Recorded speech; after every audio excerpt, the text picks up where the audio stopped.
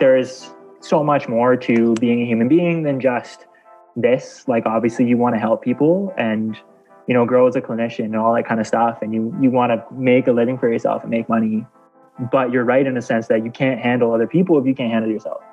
Right. And that's kind of one of the biggest lessons I've learned through, you know, my trials and tribulations is that, like, if I'm not in a good headspace, if I don't sleep, if I'm stressed, I'm not going to put my best foot forward that day.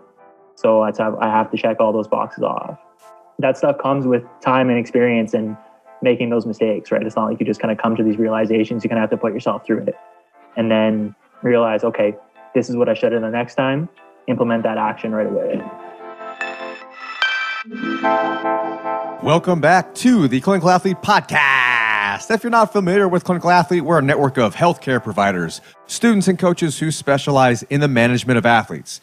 We have two missions. The first mission is to connect athletes with professionals who they can trust.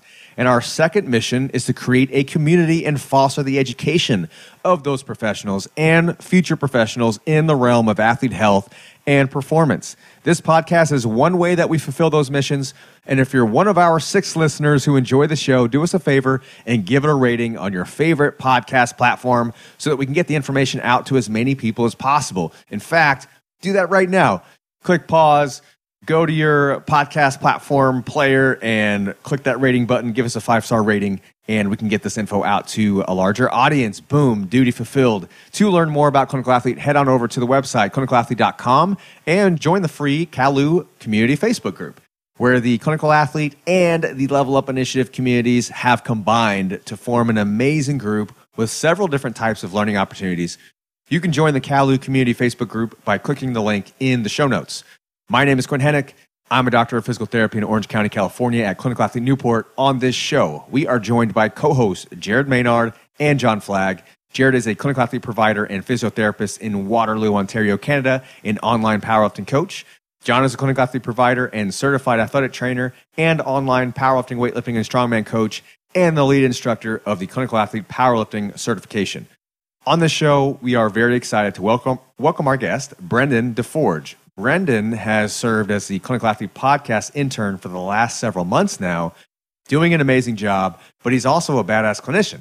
He's a physiotherapist and clinical athlete provider in Alberta, Canada, loves working with athletes, and trains hard himself. In fact, our very own John Flagg is his coach. We brought Brendan on the show to talk about his experiences leading up to what is now his first 2 years of clinical practice and what ultimately led him to the field, what school did well in preparing him for, what it was lacking. For example, why understanding loading and force profiles is so important when prescribing exercise, which is not necessarily something that's hit home in many programs. We discussed how clinical practice lined up with his expectations. Then we got into the topic of burnout. Brendan was extremely open and honest about some of the mental ups and downs he's gone through, and we're sure that many of you will be able to relate.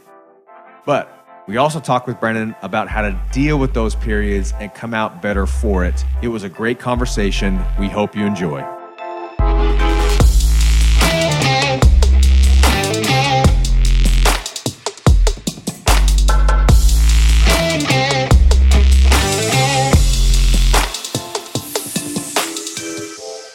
Brendan DeForge, welcome to the Clinical Athlete Podcast. Thank you guys for having me on. You always say it's the pinnacle of that person's career. This is like legit the pinnacle of my career. I'm not going to lie to you. Well, see, then that's not as fun if I say it. It's true. Well, we're happy to have you, man. We're really excited. And, as we're recording this, Brendan has been the podcast intern for the last 3 months or so, or maybe even 3.5 months. And he's been crushing on the back end. So you might have noticed the last 3 months or so, we've been a lot more consistent, pumping out episodes every week or so. Every 7 to 10 days, we've had a new episode, and that is 100% thanks to Brendan. And Brendan also happens to be a badass clinician and a clinical athlete provider, and just a really valuable member of the clinical athlete community. And John coaches him, so it's just like a no-brainer to have him on the show and to talk about some awesome stuff. So, Brendan, let's just start with your background. What's led you to PT? Maybe some twists and turns that you had along the way. What's led you to your current interest in the field? and then we can jump off from there. And obviously, apparently, you're the pinnacle of your career, which is sitting before John, Jared, and I, and the other 6 listeners, maybe 5 now. Probably We've 5 got now. one on the show. Yeah. Yeah, man. Yeah, no, thank you guys. I really appreciate having me on. Obviously, it's a humbling experience, so I'm happy to be on with you guys. I'm just over 2 years out of school. I graduated from the University of Alberta in 2018. So for all our American listeners, Alberta, Canada. So up here in Edmonton, still live here, right? Jared giving me the fist pump for all the Canadian people out there. Represent, yeah. Just came off my my polar bear on my way to the podcast here. But yeah, so I graduated about 2.5 years ago. Have been practicing in the same clinic ever since. So I got really lucky out of school. I kind of always knew that I wanted to work with athletes, high performers, that sort of thing. Kind of landed a bit of a hybrid position as a kind of performance trainer, PT, S&C coach at a really, really dope clinic called The Bridge. So we've got a couple clinics in our area. So I got really lucky that way, had some good networking and connections and stuff made before I got out of school. So yeah, in terms of what led me to being a PT, there was a lot of different things. I think a lot of people that end up working with athletes kind of have a very similar story in that, I competed in a relatively high level of athletics. I was a track and field athlete, around 800 and 1500. My first couple of years of university, dealt with my myriad of injuries. So there was kind of that aspect in terms of me wanting to learn how to help myself, but also, be able to help others and kind of share that same information. I think it was 2013. I got into a really big bike accident. So I actually got hit by a car while I was riding my bike to work. I used to work as an assistant at a chiro clinic in Edmonton. So pretty nasty accident. I had concussion, kind of your typical whiplash symptoms. I had actually like kind of what I think now was probably a cervical crush injury in my neck because I had like myotomal weakness and sensation changes down my arm, all this kind of really gnarly stuff. And I ended up seeing a PT that lived in my area. Shout out to Mankeen. I think he's somewhere in BC now. He's a DJ.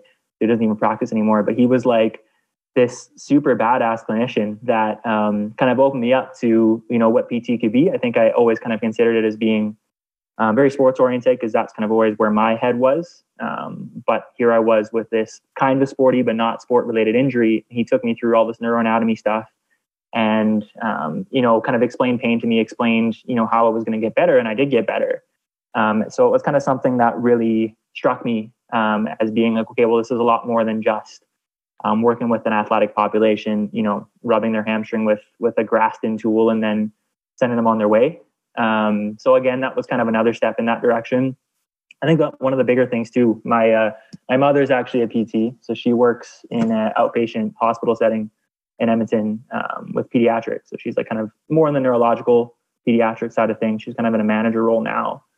But I remember being my undergrad and she came home and told me this story of basically a father, son who had moved to Canada. They were refugees from Syria. And the son he was like 6 or 7. He had his leg blown off in a bombing and he lost his mother. And they had come to the Glen Rose basically to get a prosthetic and he was now walking again. And the thought, like she teared up, his dad teared up, like it was just this kind of emotional experience for them. And again, that was kind of another eye-opening thing where I was like, oh, like physios can do that. Like we can work in that realm to be able to have that much of an impact. Like when you look at someone like that versus, trying to get someone better from an Achilles tendinopathy, it's like, it's the same conversation, but it's not. There's levels to it. So being able to have a bigger impact on something like that we take for granted, I think was something that really kind of drove me that direction as well. So yeah, I mean, that's kind of a bit of a summary of it. I don't know if you guys have questions from there.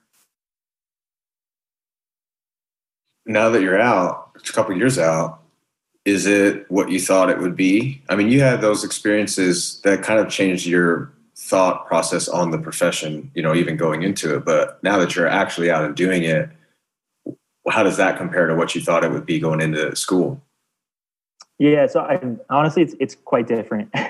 And there's a lot of layers to that. So before I started PT school, my undergrad, like I always knew that I was interested in the S&C side of things. Like I worked as a strength coach for local rugby team, our varsity rugby team.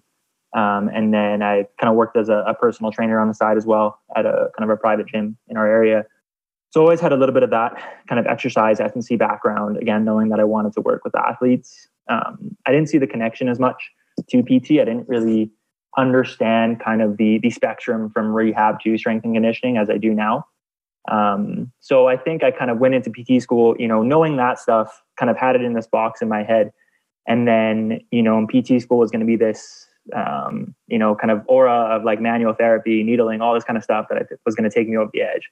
Right. And I was going to be able to fix anyone and kind of be, as everyone goes into PT school thinking kind of this body mechanic per se. Right. And I have that in quotation marks in my head.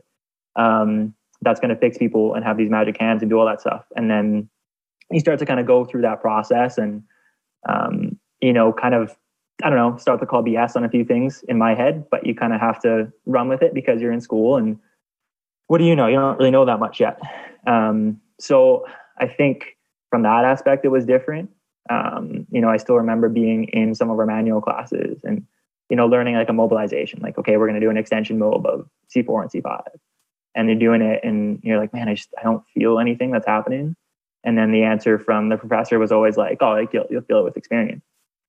And then you start to, me being me, I always ask, okay, well, if I don't understand this, there has to be another layer to it. Why don't I understand it? So then it was reading literature and starting to dive in that way.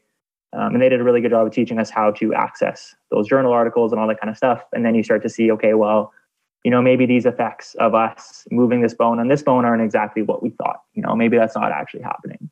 I remember one study that I read, and it was referenced in Greg Lehman's Reconciling Biomechanics and Pain Science course, where he talks about basically like mobilizing the neck and I can't remember the actual glide that they were doing or hypothetical glide, but all they found was that they were just kind of moving the skin around on the neck, right? So it's kind of stuff like that where I kind of started to not necessarily like question things, but just kind of take everything with a bit of a grain of salt going forward. So then the other side of the school part was that I think I kind of wanted more of an exercise base. Like I think I already had a strong exercise base going into school, stronger than most people probably. And I kind of hoped that would be expanded upon, right? I'd kind of learn the ins and outs of exercise progression, regression, strength curves, resistance profiles, like all that kind of stuff that, we got a little bit of, because I took a kinesiology degree when I was in my undergrad. So I got a little bit of that stuff, but how does that apply to a population that's in pain or injured? And again, we didn't really get that per se. It was a very basic exercise stuff that I kind of already had learned from working and from, kind of being in a kinesiology degree as well. So I kind of, again, took that with a grain of salt, kind of knew that I had a bit more information on that topic. And then you just kind of continue doing your thing in school. And then once you're out, you can kind of at least decide how you want to practice, which was nice, right? I kind of had a bit more context. I had a great exercise background from my undergrad and my experiences. So I was kind of able to use what I found in school. I mean, it's kind of like that classic Bruce Lee quote where it's, kind of destroy what's useless, kind of bring into play what's useful. And then I can't remember the exact quote, but something about kind of, bringing in what you can bring yourself. So bringing in your own experiences and stuff like that. So I think I did a pretty good job of doing that once I started practicing.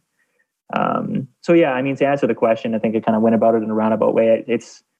School was not what I envisioned it being. Obviously there's some layers to that and we can kind of talk about that more. By no means was it useless. Like I think there's a lot of really fantastic stuff that we learned in school, that kind of brought me to the place that I am today. But yeah, I mean, I think my vision of me being this master manual therapist is not there anymore. I think I'm more of a glorified strength coach than anything else at this point. And with exercise kind of being the thing that maybe was lacking, which, for going into grad school, at least, I mean, John, you're an athletic trainer. I think athletic trainers, correct me if I'm wrong, but you guys are more specialized in the athletic realm in general. Like, you're going to kind of be working in certain specific settings, but with PTs, it's a little bit more general. There's different settings. They tell us on day one, we're going to train you to be a generalist. So you're going to get as much experience in the acute care as you'll get working with, whoever. So with the exercise piece of it, how did you, what are some things that were important to you that are important to you as a clinician working with athletes that you didn't necessarily get in school, but that you do think is important for a clinician, just kind of general principles? Yeah. I think to cycle back to, like, I think one of the things that I've gotten better at, and it's not necessarily neglected in school, but could have been presented in a better way, was kind of the communication aspect. I'm going through the Level Up mentorship right now, and obviously kind of conversations with you guys, conversations with Zach and Steph. I mean, that's kind of opened my eyes to the importance of that stuff. I think in school, they kind of put that into this box of, they mention the biopsychosocial model and how important it is. But then again, it's just that in isolation, and there's not a ton of combination into, well, how does that affect an athlete? Because it's still going to affect an athlete, right? If they slept 3 hours that night and, they tear their Achilles the next day, like, that's a conversation that probably needs to be had. So again, it was kind of mentioned as this thing that existed, but then it wasn't really bled into how we were taught from like an orthopedic sports med perspective. So even like kind of the idea of like pain science, again, that box of pain science was mentioned, but then it's like the way it was described to us was very much like chronic pain, fibromyalgia, all this CRPS, like kind of these pain-based conditions, without kind of bleeding it into the other aspects of rehab, even rehabbing athletes and stuff like that. So I think like that's a huge portion. Right now, like I'm working a lot with the ACLR population, and seeing how much the psychological aspects impact that has really opened my eyes in that realm as well. Like obviously there's an RSI for a reason, for those that are familiar with that, right? And it's a way that we can, kind of tease that stuff out, be able to communicate better with those athletes, and then be able to, nail down those psychosocial factors right away, right? And then if we need referral out, we can make that happen. If they have fear about going back onto the field for whatever reason, obviously like ACLR is a very complex process. When you're out of sport for 9 months to a year, it's a long time. COVID has made that even crazier for us. Like we've had athletes that, got surgery last year in November, for example, and they're still waiting to get back on the field with their team. Not because they're not ready, just because there's no opportunity to do it right now. So I think the psychosocial considerations there of how to manage that have become really, really important to me. So taking time to have conversations with those athletes about that stuff, checking with how they're doing, how is everything else in their life going? Especially, I do work with a lot of high school athletes, even college athletes. Like there's a lot of stuff that they're going through. So I think that's a really big consideration that not everyone necessarily thinks of. Other stuff too. I mean, I think the more that I've kind of learned from you guys and, other continuing ed based staff, like the exercise stuff, like I said, that we got in school is so basic, right? And it's kind of like this blanket fix for everyone, right? If you want to strengthen your rotator cuff, do banded external rotation, right? And it's kind of like this model that only works to a certain extent. There's not a ton of discussion about how to scale those interventions per se. So for example, if we come again, shoulder, right? How do you progress a banded external rotation for someone that's a thrower, right? And they need to be in that laid back position and be able to control that end range. Is going from external rotation and adduction with a yellow band to a red band to a blue band going to sufficiently load them? Probably not, but maybe a kettlebell armbar, would kind of in that laid back position when we're, introducing thoracic rotation, we're introducing hip rotation, right? All that kind of stuff. And obviously, like you kind of said, Quinn, like they train us to be generalists. So that's not their fault. They have to prep us for this ridiculous national exam that we have to do that we pay $3,000 for. So it's like, yeah, we better do well on that. So there's obviously a lot of layers that come after. So I think that's one big thing is definitely scaling interventions. Another example that I'll use with people is you get someone that has back pain in a high bar squat, right? Is the intervention that's going to be best for them like a McGill Big 3, maybe early on, but eventually there has to be a scale bigger than that. So it might be, okay, let's get them front squatting and then, doing a single leg RDL or a hip airplane or something, right? Because that's probably going to have a bit more carryover to their task, right? So I hate the word functional and think everyone kind of does at this point, but how do we make those tasks a bit more demanding and actually create tissue adaptation? I think is something that I've kind of come to terms with over the past, even the past 2 months, kind of more so. So that's another big thing. I think other considerations too, I kind of alluded to that stuff earlier, but just understanding S&C principles. For example, like, okay, how do we train for rate of force development? How do we train someone to build, again, their post-op ACLR and they're 2 centimeters down on their quad? How do we build a quad, right? It's not just do quad exercise. It's loaded across a variety of rep ranges, loaded across a resistance profile that varies, right? Train close to failure, all that kind of stuff becomes important. We don't really get taught that in school. It's like, okay, well, quad sets, single leg squat, agility ladder, back on the field in 6 months, right? And we know that that's not good enough, right? So I think having that kind of stuff, the higher level stuff in school, I think it would be very important, right? And I get it only applies to obviously a specific population, but I think there's 60% of my class went into private practice. So my guess would be they're going to see an ACL or a tendinopathy at some point, right? So stuff like that becomes important. How do you train someone for, absorbing force, right? Like, again, they're coming off some type of injury and, someone's going straight into box jumps or drop jumps or something, and they haven't even taught them how to adequately absorb force through the lower extremities, after some sort of lower extremity tendinopathy, right? So there's a lot of layers to it. Even like understanding resistance profile of an exercise, right? If someone strains their hamstring, for example, okay, it's a grade 2, they're a sprinter, right? You're not going to go to a seated hamstring curl day 2 because now we're loading it in the length and range, but we damn well better do something like that further down the line when they're closer to returning to their sport, right? So again, it's not just hamstring exercise, strengthen the hamstring. It's, well, how are we loading this across a variety of rep ranges, across a variety of, power outputs and velocities and lengths of that tissue, right? And again, that's something that I think is it's nuanced. I think the Instagram kind of world has almost made that worse because it's really easy to throw up on your Instagram page, like, hey, here's 7 exercises for shoulder pain. Okay, right? What's the context of it? What are we trying to create with that exercise? Why are you doing that?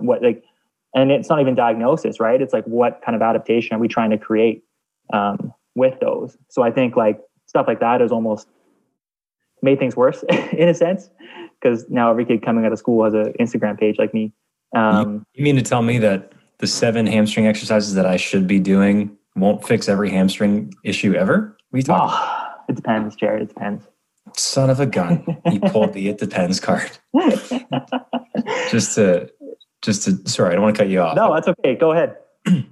Just to chime in, man. I mean, you touch on a lot of things that echo my own experience coming out of school, and to give the appropriate nod to the faculties and the schools that have to figure these things out. Like, obviously, timing and resources are limited, and you have to prepare prepare students for the national exam. And I agree, that's a whole other conversation, the exam itself. But you even brought up the point that with some of these things being much more applicable to the private practice or sport med realm, what I keep coming back to more and more as I practice longer is that at the end of the day, as rehab professionals, we've always got a person in front of us. And when you talked about communication, that's probably the thing that I think is probably the most important to at least build out a bit more. And I've never worked as school faculty. I don't know the struggles that exist for the people that have to run these programs. But I think that if we're able to, as new grads, especially people coming out of school, going into the clinic or the hospital or whatever the setting is, if we have maybe a better basic competency in terms of building rapport and figuring out how to get people to like us and trust us, because that matters to get people to do what we want them to do for their rehab. If we get better at active listening and motivational interviewing, and I'm not saying that we need to get super into the weeds with these things, but I think that if we were equipped with a little bit more of that, it would probably help to boost the confidence level that a lot of us have coming out of school and into practice. There's, I think, always going to be a decent bit of uncertainty and nervousness as we get into it for the first time. That doesn't always necessarily go away, but I think it changes over time. But if we're working with people, I think we really have to be able to communicate at least half decently. Yeah, no, 100%. Yeah, I think it's something that it was mentioned in school. Like we had an evidence-based practice course, and it was like, okay, here's how you do an MMI, and all these types of things. But again, the context, and I think it's part of that too, is you kind of have to have that experience of seeing these things in the clinic to make that connection of like, oh, this is important, right? Like when someone comes in and they're not getting better, and they, like I said, like they slept like 3 hours over the weekend, they lost their job, all these kind of other factors come into play. Like you kind of have to know how to manage that. But I'm a trial by fire kind of guy. So it's like how I'm going to learn how to manage it is like, put me in that situation and let me make a bunch of mistakes. Right. And I think that's probably what I did my first few months, is like, I just messed up a bunch of times. And then when I realized I messed up, I would always kind of go home, and I still do it, where it's, kind of one of the reasons why I probably lose sleep is I just kind of lay there and be like, okay, like how could I have done things better today? What could I have said to that person to make that a little bit better? And then you kind of start to realize, okay, well, maybe I could have done this and this and this and this. And then you start to try things, and things work a little bit better. But yeah, sometimes you kind of have to make those connections yourself, I guess, by just being thrown into those types of situations. I can attest to his trial by fire. I can definitely attest to his trial by fire demeanor. So Jared mentioned empathy for the people sitting in front of us. I want to circle back just a little bit, because you mentioned asking a question in class, and kind of taking stuff with a grain of salt and having that healthy skepticism. I acutely remember, even as an AT, because our educational curriculum is built off the foundation of physical therapy curriculum. I acutely remember asking very similar questions and doing it so frequently that I was told to shut up. Not by my teacher, but by other classmates. John, just shut up. And I found that also carried over into my professional life later on. Have you found kind of the same thing? I've heard this from new grads. I've heard it from students a lot, that like there's this external pressure also from classmates to just shut up, dude. Like, stop asking these questions. And then you left school and you're asking even more questions. Yeah. Like, how did that impact your path through school? And now how does it impact you in clinic in these inter-work relationships? That was a really good question. Yeah. So I think there's a few layers to that. I think kind of when I came out, I had a really good group of people around me.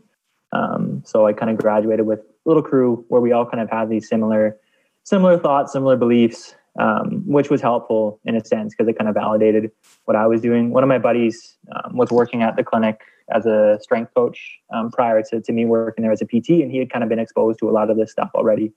Some of the more forward-thinking practitioners that we have in our area work with us, right? So that being said, I felt like I was in this little bubble where, everyone kind of seemed like they felt the same way as me. But then kind of when I got out and started talking to other practitioners and people maybe not necessarily in my circle, I kind of started to see the differences. I definitely had pushback from people against me in particular, kind of not necessarily being super vocal about stuff, but just, obviously being on social media, I don't know, kind of going against the grain a little bit to some extent. I think there's still a lot of people that came out of my class that just kind of went with the status quo. They went to your, Jared, you're probably familiar with like LifeMark, CBI, some of those big box clinics that we have in Canada. And they're told to see, 20 to 30 people a day on 10-minute slots.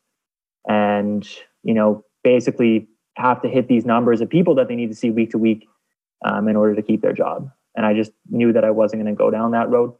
I think there's kind of a lot of different paths. Like out of school, it's like you can kind of take the ignorance is bliss approach, which is I think what a lot of people took in terms of like, well, I'm just going to ignore. I know there's this research out there. I'm just going to like pretend that it's not there and just going to keep practicing how it was taught in school. There's kind of the people that are a little bit more like me, where I think initially I was a bit more vocal too about like me just being frustrated and pissed off, and not necessarily to anyone in particular, but just kind of to the powers that be of physical therapy in Canada, where I was like, why isn't this better? Why is our education system not better? Why are we still learning this stuff? And then I think even the past few months have been kind of a bit of a growth period where I'm like, okay, well, I can't change this stuff by myself. I can't change what we're taught. I can't change what they're taught in the States. I can't change everyone's ideals, but, we can kind of change slowly but surely, kind of work to grow together with people, I think. So I've gotten a little bit less defensive and frustrated and a bit more like, hey, kind of here's some articles. Here's what the evidence says. Like, what do you guys think? Right. And I think like obviously being a part of Level Up and Clinical Athlete has been huge in terms of fostering those types of discussions where it's like, hey man, there's no crappy questions. There's no wrong answers. It's just like, let's grow and let's learn together. So yeah, I mean, I think there's a lot of people that, we're not necessarily going to change. And, that sucks. People, the physios that have been practicing for 20 plus years and they've gotten their ortho levels and all those different things. And, they're not going to change how they practice. And I think it's tricky because then you have people coming out of school that are going to mentor under them and kind of follow those same ideals. Right. And again, it's not like it's wrong. It's just, we have more evidence to refute some of that stuff. Right. So what I'm hoping is that, again, that's why I gravitated towards you guys and Level Up is like, it's this kind of bigger network change, right? Where it's, well, how can we impact the most people? How can we impact students? How can we impact other clinicians? How can we impact academic institutions, which is kind of like the hardest thing in the world to do. But you start to see it, right? Like Scotty Butcher is teaching an S&C course at U of S, sick, right? I've already reached out to U of A a couple times to see if they'd let me mentor and do a little bit of S&C work with them for their students, right? So it's just little stuff like that. Even like Eric Lagoy down in Connecticut, right? Same kind of thing, right? Like you're starting to see this stuff happen. But I think there's going to be a lot of people that are resistant to that change because A, money is involved, and B, people just don't like change, right? And these types of changes are going to probably lead to people in the short term making less money until it becomes the status quo to practice better, right? And I think that's the tricky part, right? Is like, we can't change the system until everyone is on board, right? And that's going to take time. But I think the groups of people that are after it, like you guys and like I said, Level Up and Barbell Medicine, like all those crews are trying to do their best. And we're slowly starting to see that stuff kind of sift through the academic institutions, which is really, really sick. I don't even know if I answered the question. I have this way about like going around questions and just rambling, and then I kind of forget what the actual question was. So that's all this podcast is, man. It's just rambling right? about stuff. So you're fitting it right in. It's perfect. Yeah. And like these communities are important too, because so we don't get stuck in our silos. Because as you get older and you do this kind of you do your thing for long enough, you start to get jaded or comfortable. It's easy to kind of settle in if you're not being kind of challenged in a healthy way. So for me, I plan to stick around you guys as long as I can, so I can at least have a sounding board, have a community to bounce ideas off of, get called out when it's needed, all that good stuff. Because otherwise, what do they say? To create change is like one funeral at a time, something like that. The old guard has to die off. Yep, that's how they say it. Something like that. Something like that. You're basically saying we're the fountain of youth for you, Quinn. That's what I'm getting to. No. I'm the one with gray hairs in my beard, okay? I have gray hairs. I have gray hairs too. Really? Yeah. I'm younger than you too. Like, what the hell are you talking about? I'm saying us together versus the old guard that Brennan was talking about. Okay.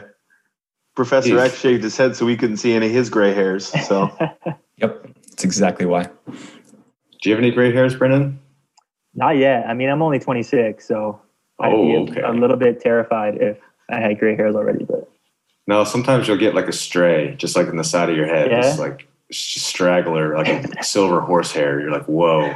Yeah, I'll keep you posted. I'll let you know. You'll say it's blonde, just to like, no, that's blonde. It's from the sun. Yeah. And you'll pull it out and you'll not look at it ever again until like, oh man, my wife will just look at all the gray hairs. Thanks. And they're thicker and they grow back about 3 times as fast. Mm-hmm.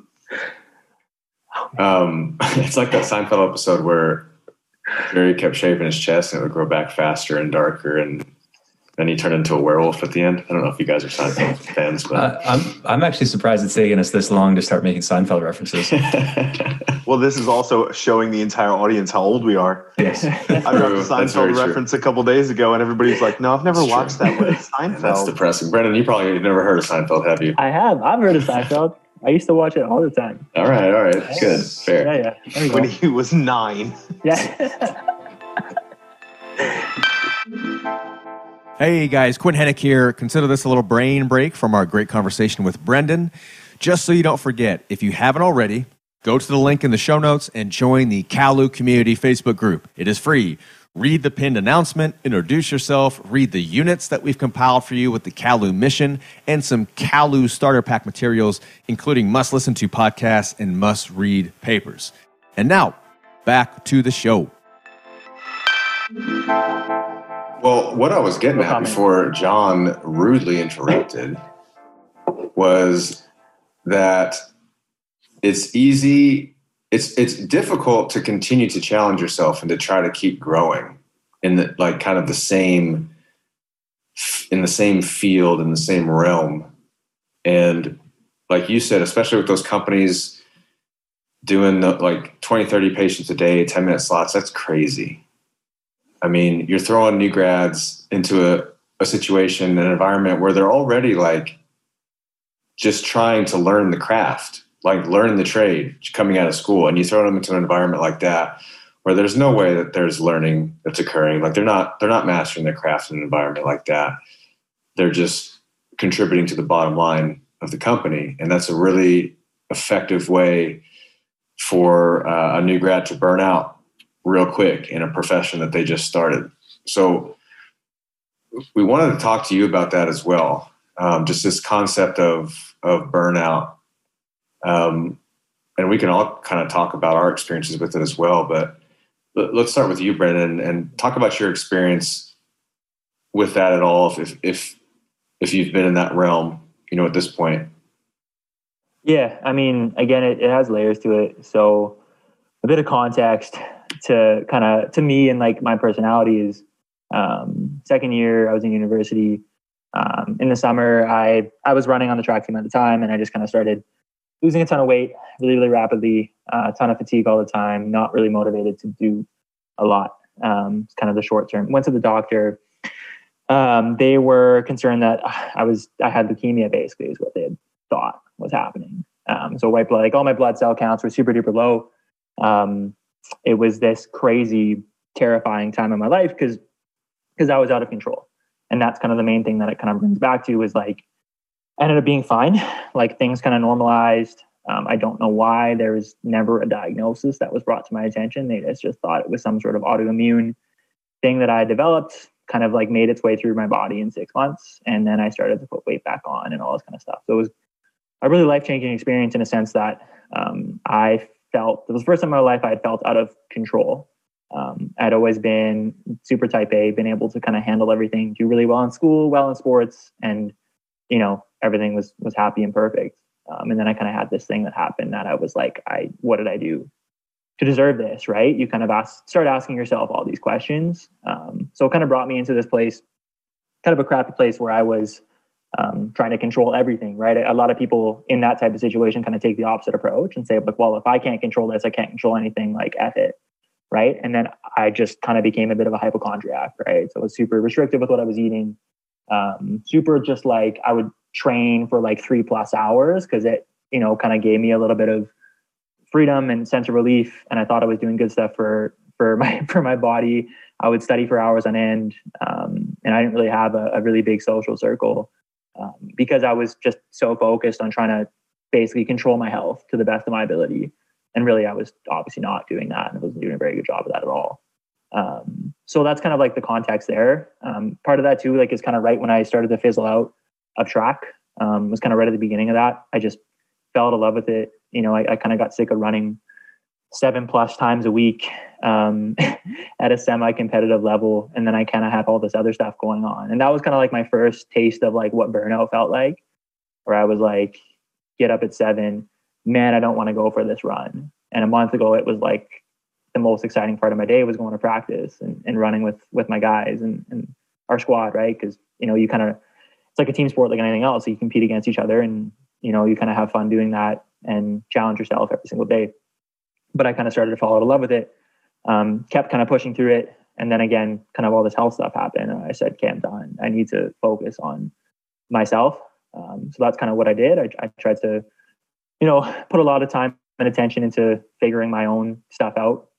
So, mental health and everything like that obviously is a bit of a buzzword, but it was truly like really me trying to grow and become a better human being, not just working on my academics and my, lifting and eating. It was like, okay, I need to figure my headspace out. And I did.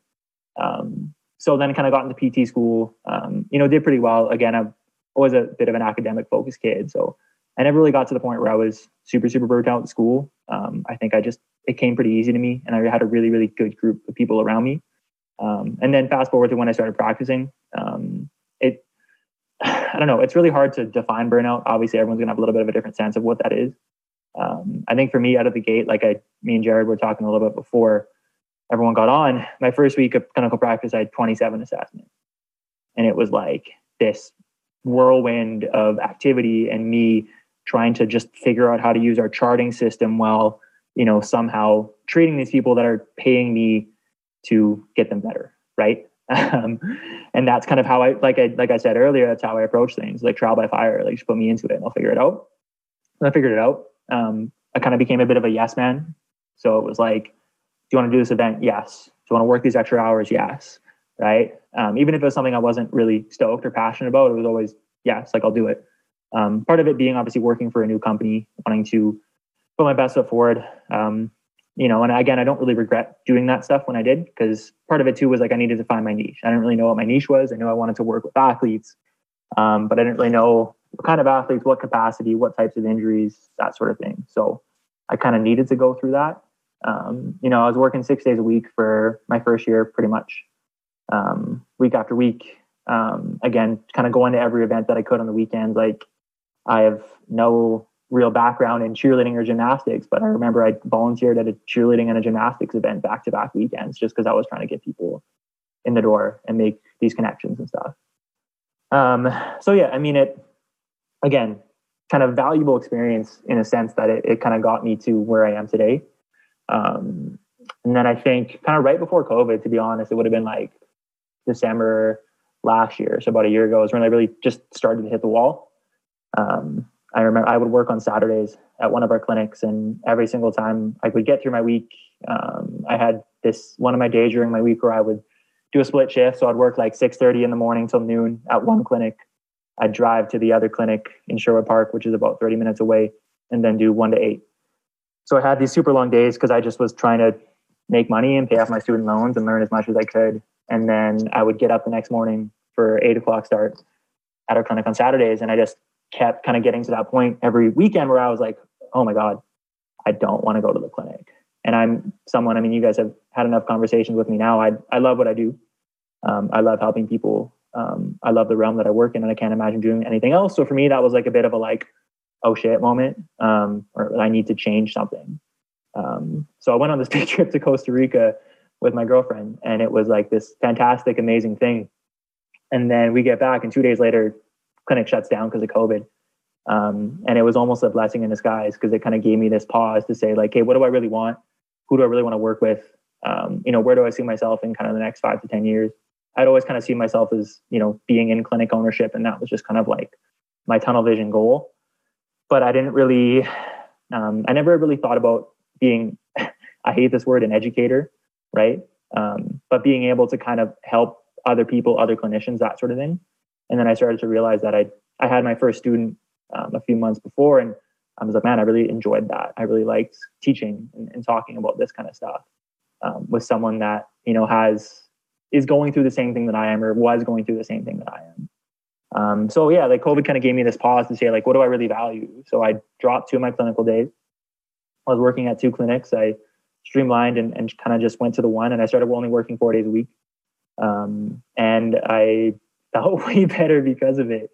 Again, it's like, I needed to go through those experiences of working, around the clock to figure out what I wanted to do. And it was super valuable. because it gave me that pause to say like, okay, well, who do I want to work with? And, what other stuff do I value in my life too? I think, kind of working as much as I was and putting as much emotional energy in it as I was too. I think part of it for me is that I get really tired from talking to people all day. I'm like, as you guys kind of alluded to earlier, I'm naturally an introvert. Like half the time I'd rather be at home reading a paper or reading a book. So when I'm just around the clock seeing patients, I felt like I wasn't getting better. I just felt like I was constantly just like, I don't know, like I was wakeboarding and I had fallen and I was just like holding on to this thing as it was just bumping through the water. Like it just kind of felt like this never ending cycle. So I was like, not that I need to get better necessarily, but I need to find outlets to grow and learn, because that is, something that gives me, kind of passion, and I get excited about reading and learning new things. And obviously being a better clinician is going to help my patients too. So it kind of gave me the freedom to do that. Obviously get hooked up with you guys, kind of in the clinical athlete space, do stuff like Level Up, connect with people, and just, kind of grow myself in many different facets instead of just, kind of padding my bank account and, trying to, again, do the trial by fire thing for my entire career just wasn't going to work for me. And I just found like now my Tuesdays I have off right now, and it's amazing because I get to do stuff like this. I get to read. I do some programming for some people online. So again, that stuff doesn't drain me as much. I can still, get some financial aspects out of that. But it doesn't give me that same like feeling at the end of my day where I'm like, man, I'm exhausted. Like I actually get energy from doing that kind of stuff and doing this sort of thing and talking to you guys. So yeah, in a nutshell, that's kind of like where kind of burnout was for me. Obviously there's a lot of layers to it, kind of coming from a background where, I went, like I said, in my undergrad, like I had terrifying panic attacks because of the stuff that I was going through. And again, I wouldn't trade any of it for the world because it kind of created who I am today. And I'm a very self-aware person because of it. But yeah, it's definitely kind of bled into my clinical practice a little bit. So it's kind of made me pause sometimes and reflect and be able to control my variable a little bit better that way. So let me just chime in first and thank you for your honesty and vulnerability, even offering to hop on and talk about this sort of thing. But I really firmly believe, the reason why I was excited about having you on to talk about this is because it's a necessary thing. And I truly believe that a lot of people are going to benefit from hearing your story. So thank you for that first, man. Second, I think that, obviously you hit on a bunch of really important things there. And I don't think anybody's denying that it's tough being a new grad for a variety of reasons. I would imagine most people who go into PT or other rehab fields, probably pretty driven, probably hard workers, tend to have to be to get into those programs in the first place. So I'd imagine that probably applies when they start up a new job. They just pass their licensing exams and you want to do well at the new company or hospital or clinic or whatever it is. And you get the external pressures too of probably have a buttload of student loans you got to pay off, and you got these other things. And those pressures probably drive a lot of people to take on more than they otherwise would want to, or even more than they can sustain. And I do think that depending on the circumstances, depending on the time, like there are periods of time where you probably have to put the pedal down and sprint. But I think that it's all too common. I know it has been for me anyway. And I keep hearing the same sort of story, for that sprint to just never end, and for that to take a toll, like a pretty heavy toll from or on people's overall sense of well-being. Or like you said, Brendan, the fact that you love what you do, but you got to the point where you didn't want to go to the clinic anymore. I've been there, and there are lots of mornings for a variety of reasons. And those instances were really part of what made me pause, kind of like you were talking about too, and made me think like, oh, hey, that's weird. I like this, but I don't right now. I wonder why. And again, I guess what I want to land on is that there aren't necessarily a lot of easy answers, because there are these external forces and individual considerations. But I keep coming back to the phrase, we can't pour from an empty cup. So if we've got nothing and we're working with people who are depending on us to try to help them get better, and even beyond the clinic, like the other people in our lives, whether boyfriends, girlfriends, spouses, family members, friends, if we've got nothing for ourselves, it makes it damn near impossible to show up the way we want to for them. Yeah, no, I mean, I totally agree. And I think that's kind of where it started for me too, was again, that idea of like, well, I'm not improving. I didn't feel like I was improving as a clinician. And that's not just from like obviously not talking about manual skills and stuff. It's like, well, how can I communicate with these people better? Like, what's the evidence say about that? I just didn't feel like I had the headspace or the time to start to better myself in those aspects. And that's kind of where, yeah, it's like something's got to give eventually. But yeah, no, I totally agree. I mean, it's a story that I think a lot of people can probably relate to. I know I have friends and stuff that have been through the same thing. Well, it's such a catch-22 in certain instances. You know, you got debt that you want to work to pay off. That's a mountain for most people. It's a lot. I mean, people are coming out with more student debt now than I ever imagined coming out of school. And then you get to a point where you're so burnt out. Now, I'll tell you exactly how I felt. I wanted to burn the damn building down. I'd show up to open the door, and I was like, could I light a match and get away with this? Like, that's how bad I just loathed having to walk in the door. And then you start actually tracking, and I took this from Quinn, I start tracking my own KPIs of like, what's important? Where am I making errors with people? Where am I? And you start realizing the more burnt out you get, the more pissed off you walk in the door, the more errors you're making. And the more your mental health suffers. Because now you second guess your ability to be a good clinician. And I got all this debt still. And I might not even be good at this. Well, shit. There's our parental advisory, Quinn. So now what do I do? I got to commend you, bro, for taking the step to take care of your own mental health. We talk a lot about planning your ideal day, looking at what your life wants to look like, and doing that on your own and sitting back and saying, okay, you know what? No, I'm going to streamline. I'm going to make this work for me. Because ultimately, yeah, you could sit here and you can grind 90-hour work weeks. You can do that. You pay off your student debt that way. And I know this doesn't apply to everybody, the advice I'm about to give, but if you're able to give your all in the hours that you're actually working, you will be able to serve people better, which will reward you financially better in the long run. But you've got to be able to be present. You mentioned the guy you used to work with who inspired you to do this is a DJ now. I mean, he's turning tables. He's not even a PT anymore. I bet you he actually got that from some sick manual skills. But still, you look at that, like, he inspired you. How burnt out was he actually in that moment that he's not even doing it anymore? And I see that. I think there's like 3 of my entire class of 14 that are still actually clinically practicing. Many of them become teachers. They've left the field completely. They're doing other things, but not a whole lot of us are still doing this. Burnout is rampant, and it's exaggerated more by the pressure of debt, pressure of performance, like you're talking about.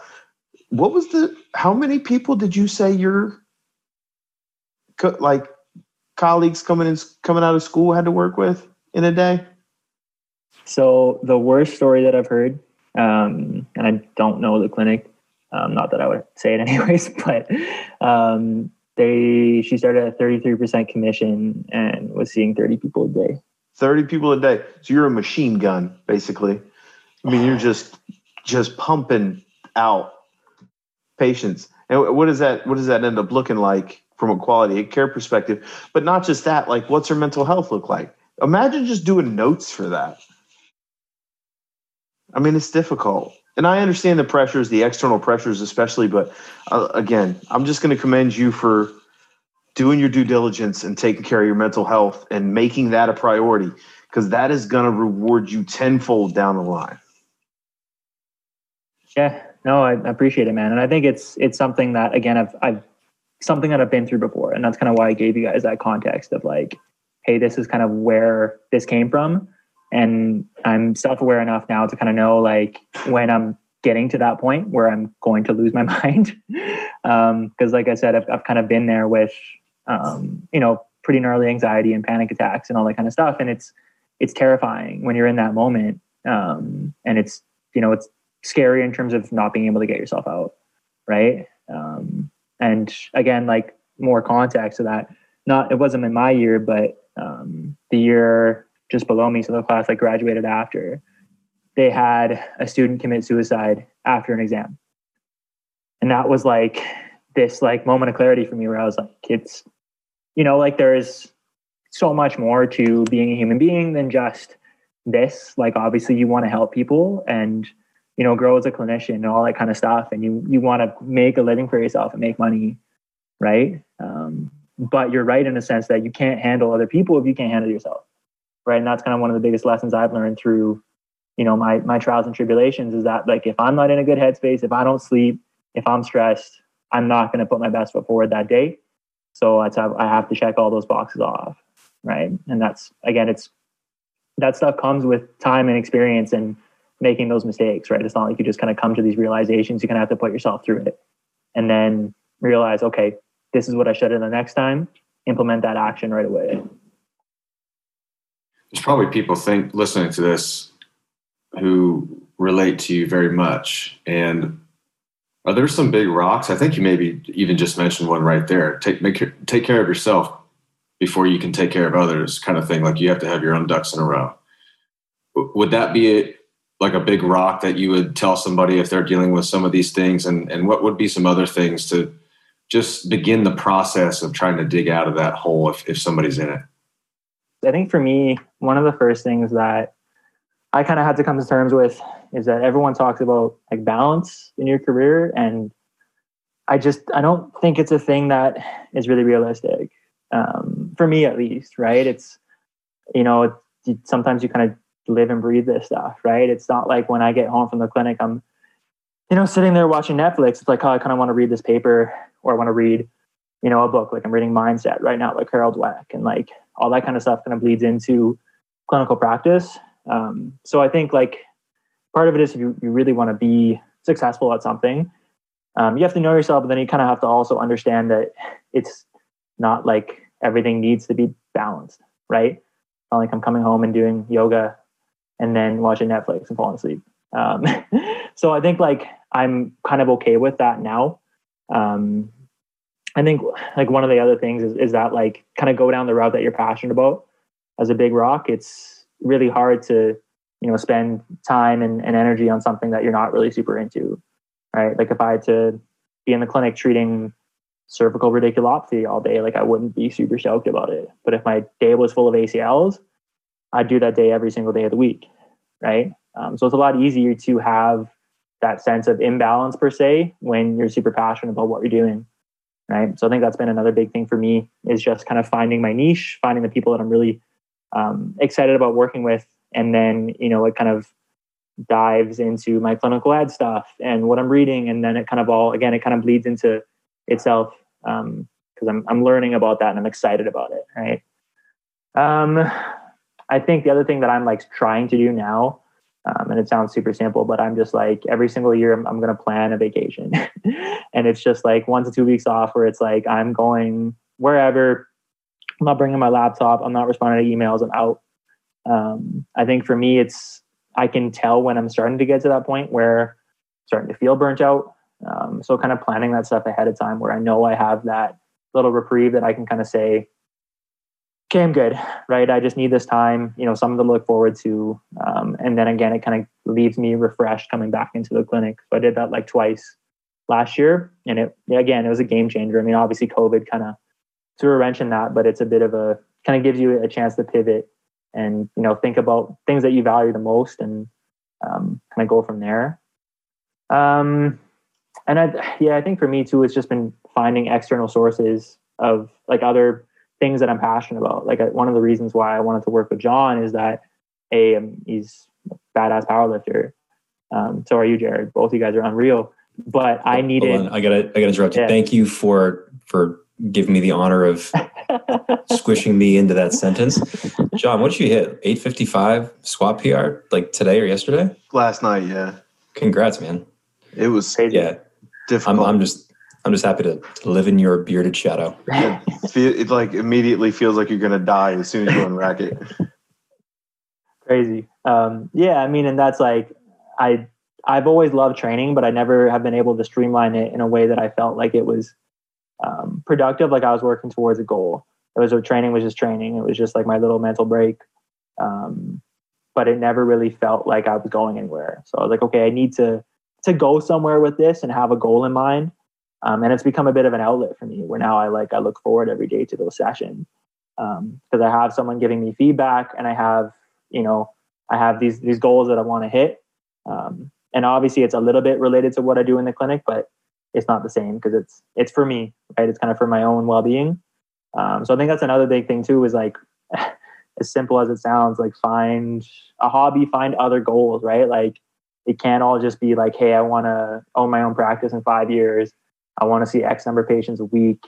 I want to do this continuing ed course, that continuing ed course, like have other stuff. And it might be related to clinical practice, but, like compete in some other sport, right? Or, have a hobby that you're super interested in. And then you kind of have that little reprieve day to day that kind of gets me out of my own head for a period of time.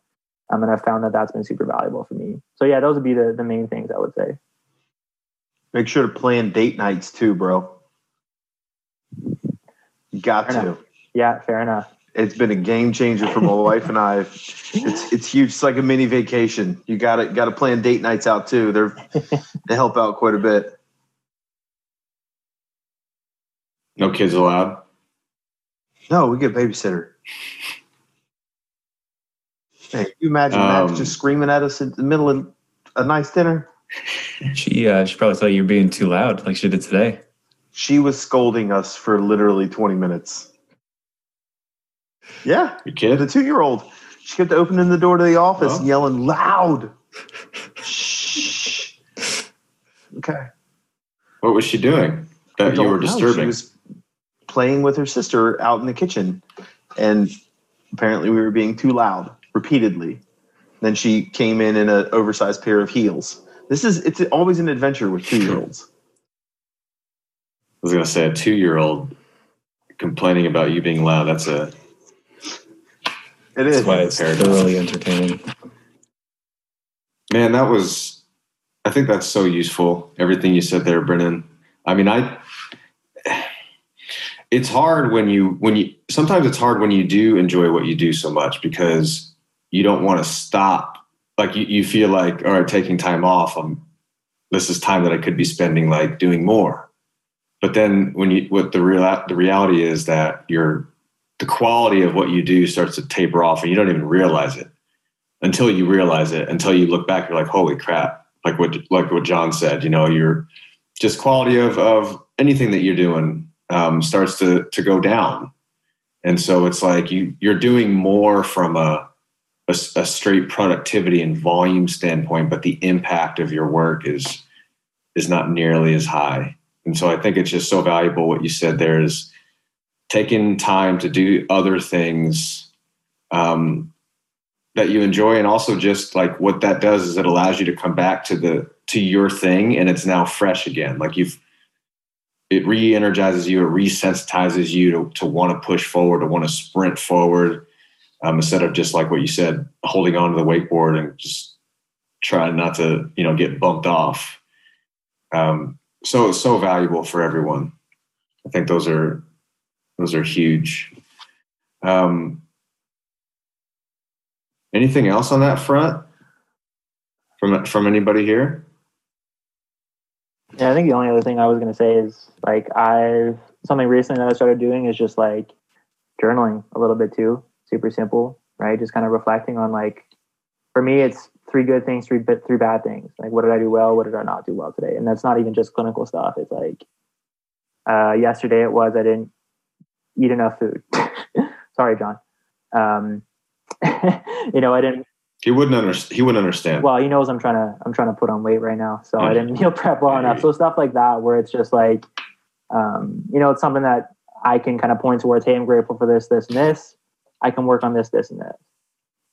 So I think that's something that's super valuable for people to just kind of reflect, right? Take that time to be self-aware, and it's going to kind of help you in terms of giving you confidence to see what you're doing well, then also start to hash out those things that you could do better.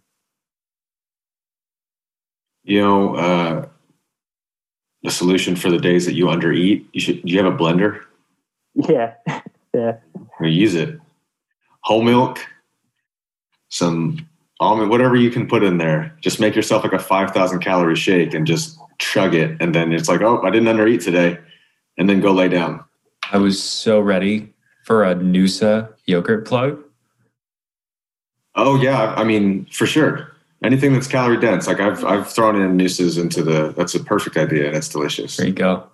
Jake Manley, you and your Chobani can suck it, according to Quinn. Thank you, guys. Yeah, man. I have the undereating gene too, so I've had to create a lot of tricks of the trade. Something for me, I started playing a little bit of piano, started learning that. And what I find that it does is like, you gotta get good enough at it to where you can actually play a little bit to get the benefit of what I'm talking about. But once you can play like a little bit, you find yourself kind of getting lost in it. And I haven't found myself getting lost in anything that was not work related in a long time. And it was like, whoa. Like, it was like an odd feeling, time is not a thing anymore, but like that happens, but it's usually when I'm like working on a presentation or like, it's like work related. But it's so different, or like fishing, which I started to get back into again, but like like Brendan said, find that thing, and try to make it removed from what you do. Cause I think people do, I found my thing, and it's like basically just more of what you do. That's not actually that different. So I just like that piece of advice. Trying to live it currently. Community challenge to make a meme of Quinn going straight Ray Charles on a piece. Listen, I cannot wait. I'm trying to get good enough to where Elton John just can't say no to a duet. Whoa. Make it happen, buddy. Sir Elton John. I'm trying. Sir Elton John. John Legend, maybe. Alicia Keys. Any of those. Billy Joel. Supergroup. You're going top tier. Quinn is like shooting for the moon. Come on now. He's not even baby stepping it. He's just like, I want to play piano with the greatest. Let's go. No half measures here. It's not what Quinn does. Half measure. Was that a pun? It was an unintentional pun. Well done. Thank you. Figure it out. Brendan, this was awesome, man. It's super, super helpful. I think most of our listeners are probably in that like 5 years or less out of school and can really relate to what you're saying. And your clinic is awesome. If you got a chance to see Brendan's Takeover Tuesday on the Clinical Athlete Stories, dude, that place is sick. It's ridiculous. I got very lucky. Very grateful for, shout out to Teresa and Doug Gilroy. They're kind of our management ownership group, and they're fantastic people that I work with. So we're trying to change the game up here in Alberta. Man, do it. Push those commission-based. There's not a lot of things that kind of get me like boil my blood right off just hearing about it, but a commission-based healthcare provider. Imagine that. Immediately, you now become biased to seeing more patients for your commission than you do about getting like what's best for them. And I don't care who you are, like that pay structure immediately biases the clinician. Run away from that if you can. As a new grad, I know like times are tough now, so it's like, well, I gotta get a job in that case. But if you have any other option, that is a red flag of red flags for me, at least. So good on you for going the other way and also trying to create, something that can push that out. Thanks, man. Appreciate it. John, Jared? Good? John's like, man, I squatted 850. I'm just trying not to brag and or just fall asleep. That was last night. I felt I had well rested. This has been a great day so far. So we just keep bringing that back up, though. I mean, I could talk about it. Come on. 1,000's on your mind, I'm sure, right? You don't get to 850 and not think, like, is 1,000 doable? Yeah, it's that, like, first step's 900. And then, Right. and then Yeah. we'll But, start like, thinking about 900. crazy stuff. 900's obviously cool, but you don't, like, it's not 900, it's 1,000 that you think about. I'm just getting so trolled here. This is so terrible. I might have to get one of those big diaper suits to do that, though. You know, the ones that, like, stand up on their own. Hey, whatever. It's 1,000 pounds. Who cares? 1,000 pounds on your back. Just pulling it out of the rack is a feat of strength that very At few that point, I humans- don't think I'm walking it out. I'm not going to pull a Ray. That's true. Okay. Yeah, I think I'm going to monolift that out. It's true. Smart, man. I mean, yoke walk with 1,000, just walk it forward, like the Chinese weightlifters do out of their So how do I put it back, Quinn? No, it's like a different. No, you have it's in the rack. So have you seen the Chinese weightlifting team? That the racks are like they have divots. The bar like kind of like sits in a divot, and so they can walk it forward. They can just like pull it out, walk it forward, walk it straight back. Oh, Well, I'll order some, and that'll be what you walk out 1,000 pounds with. thanks, bud. Yeah. This is the team support I'm looking for. You just need to be able to say that I walked it out. This monolift stuff, man, I don't know. See, Quinn just pushing internet powerlifting to another level. What a purist. I respect it. But did he walk it out, bro? Yeah, exactly. Does he even lift?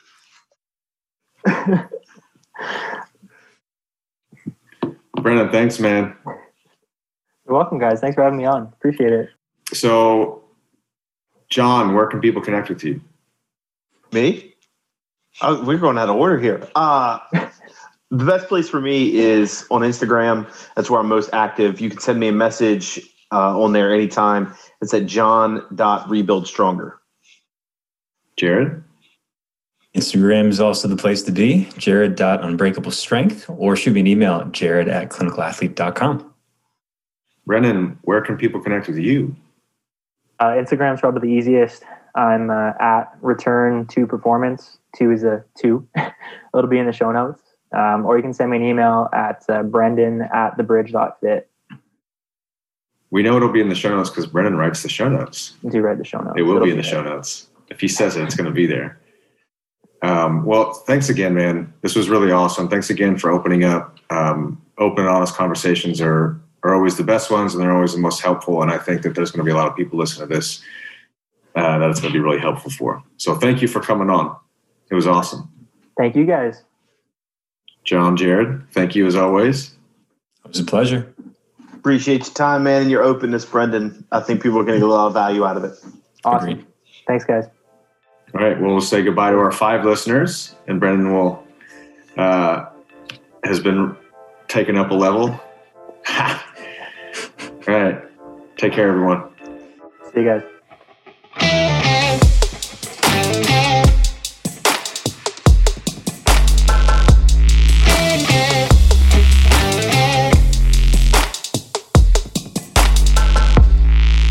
Thank you to Brendan for having such a great, candid conversation with us. You can check out the show notes for ways to connect with Brendan and all of our Clinical Athlete podcast hosts. And of course, thank you to my homies, speaking of which, Jared Maynard and John Flagg, for steering this ship alongside me. And thank you, the Clinical Athlete community, all 6 of you, for joining us on this journey of knowledge and improved practice in both the gym and clinic. And one more time, go to the link in the show notes, join the CALU community Facebook group, read the pinned announcement, introduce yourself, read the units that we've compiled for you with the CALU mission and some CALU approved brain gain materials. And let's go. Thanks, everyone. Talk to you soon.